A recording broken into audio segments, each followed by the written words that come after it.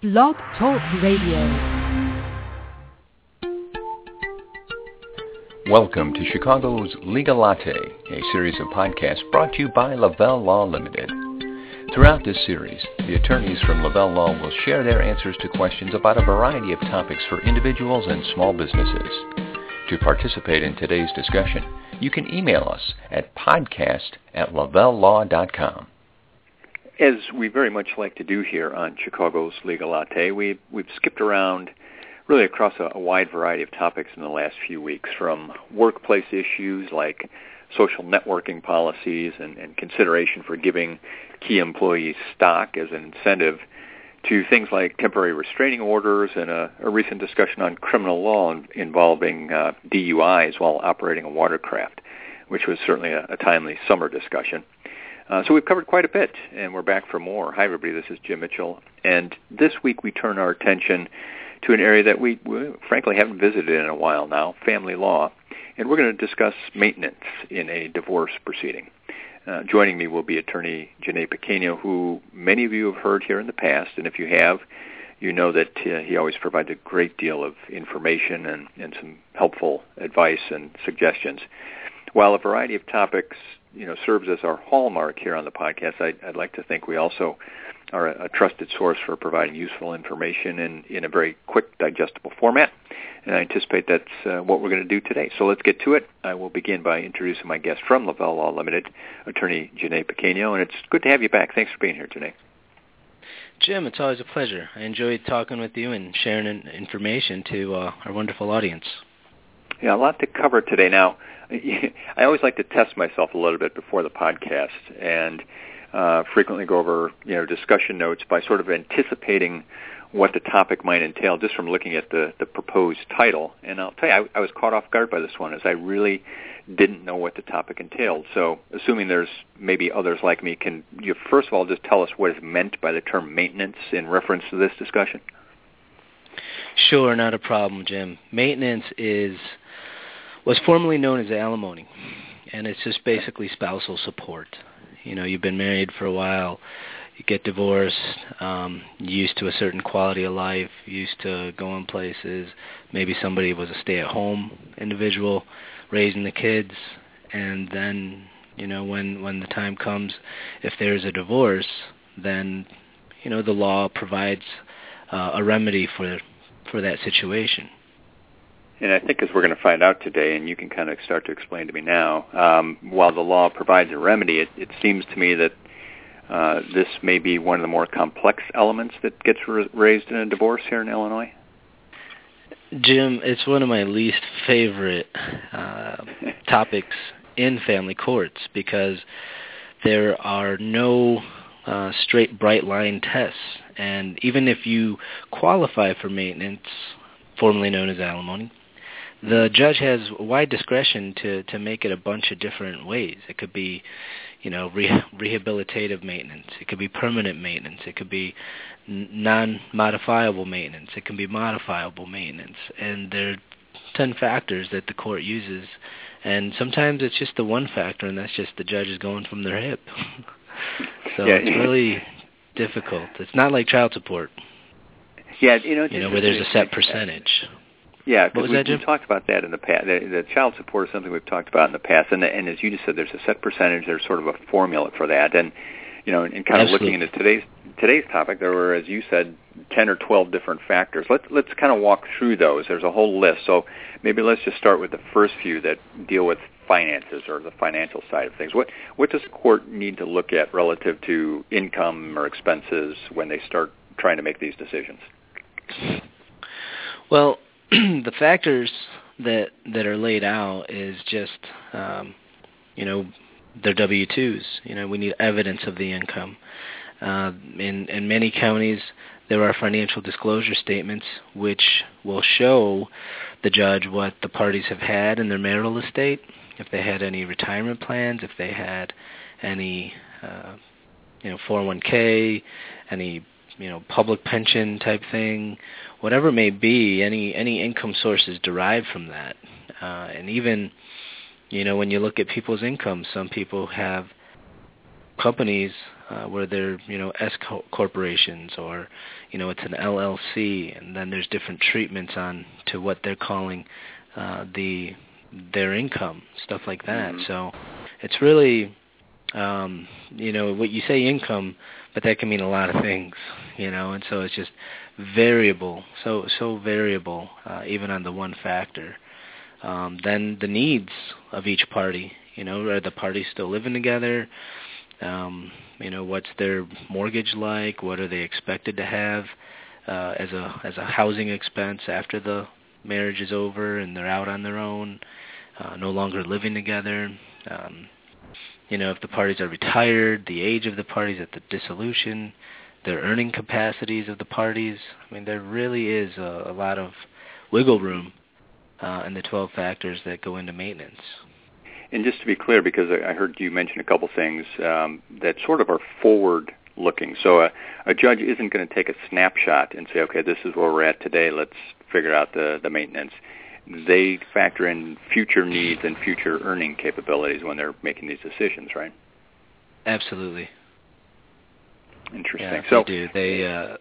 They need to, because what if the individuals are retired and the husband has millions in a retirement account, or what if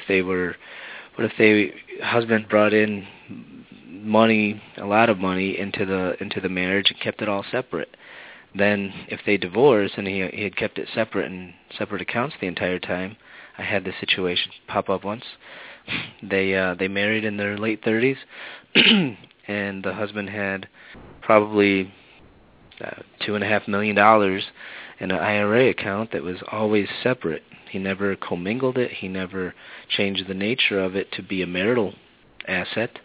And the only thing they really had together was a home, and the home was worth $300,000. And we had to look at the length that these people were married to make an argument that even though this non-marital asset was solely the husband's, that we need to look at that as a source of income to provide maintenance for our client. And that's what we eventually were able to do. I'd also, at some point today, Jim, like to talk about protections of maintenance even once it is awarded. Let me just go on this hypothetical situation, this law school type of example.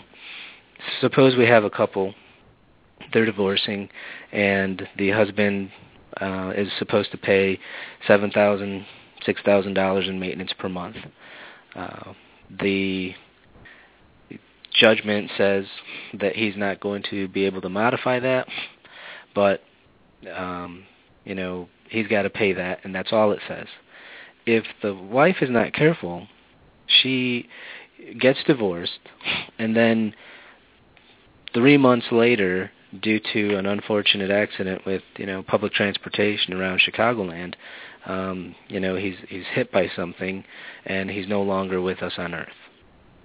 If there was no protection in place for that maintenance, that $6,000, $7,000 award disappears at his death. It doesn't continue. You can't go on his estate and get that. And so it's a little higher level lawyering and the need to talk to insurance agents and get them involved and determine what the life expectancy is on an individual and how long are they going to live and how many years of payments can my client expect, and what we need to do to protect that and how do we protect that. So there's a lot to think about when it comes to this issue.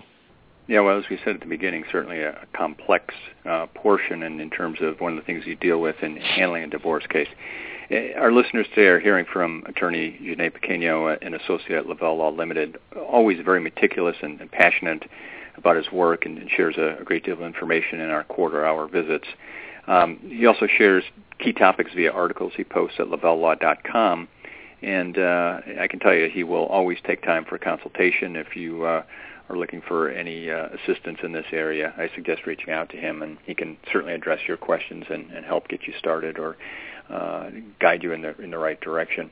One of the things we hear about, Jenét, when we talk about divorce cases, in general conversation and in the news, is the established lifestyle that the parties have. Does the court consider that as well?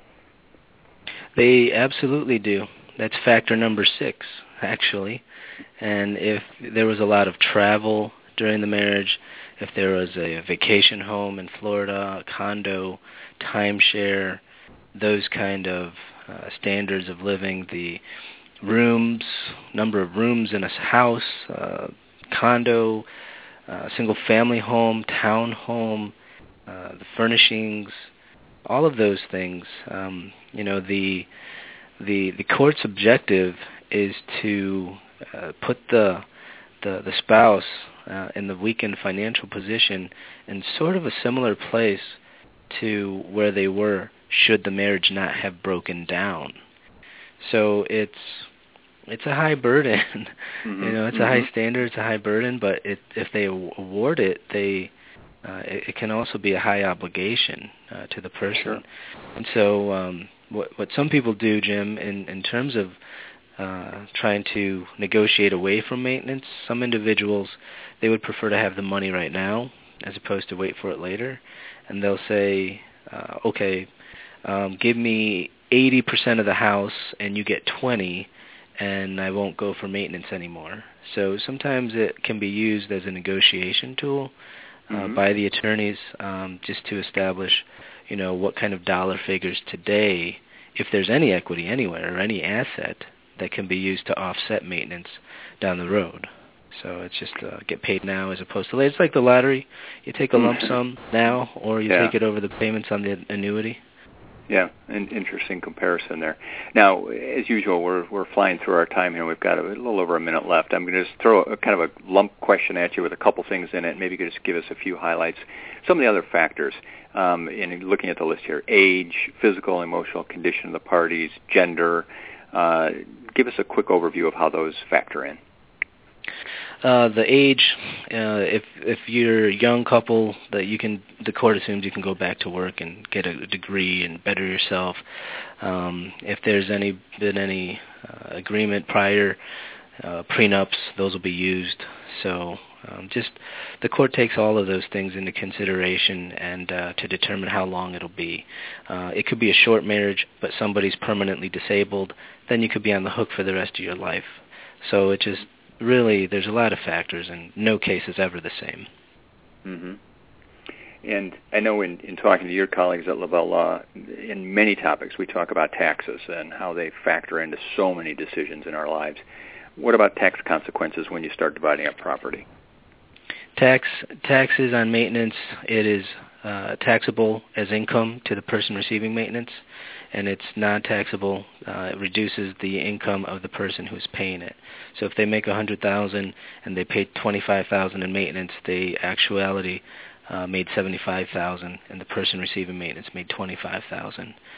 In terms of property, it just depends on what the amounts were, the basis of it, what they bought it for. If there's anything, typically in a divorce, the property dissolution and division doesn't have a whole as much of a tax consequence as the maintenance award does. So they would have to be businesses and things that were built into it already with those kind of consequences. Okay. Well, I know we really just scratch the surface here. There seems to be a lot more to this topic. Can we perhaps suggest that we get you back on in the near future here and go a little more into detail on some of this? Sure, that's perfect. Okay. Well, that's Jenét Pequeno. I certainly want to thank him for being with us. Always shares a great deal of information, part of the family law practice group at Lavelle Law Limited. Check out, as I mentioned, his articles at lavellelaw.com. All of our past podcasts are there, and you can also get them on iTunes and Blog Talk Radio. In terms of future podcasts, the next few weeks we return to a business view as we discuss mechanics liens and then the Illinois Department of Revenue administrative hearing process.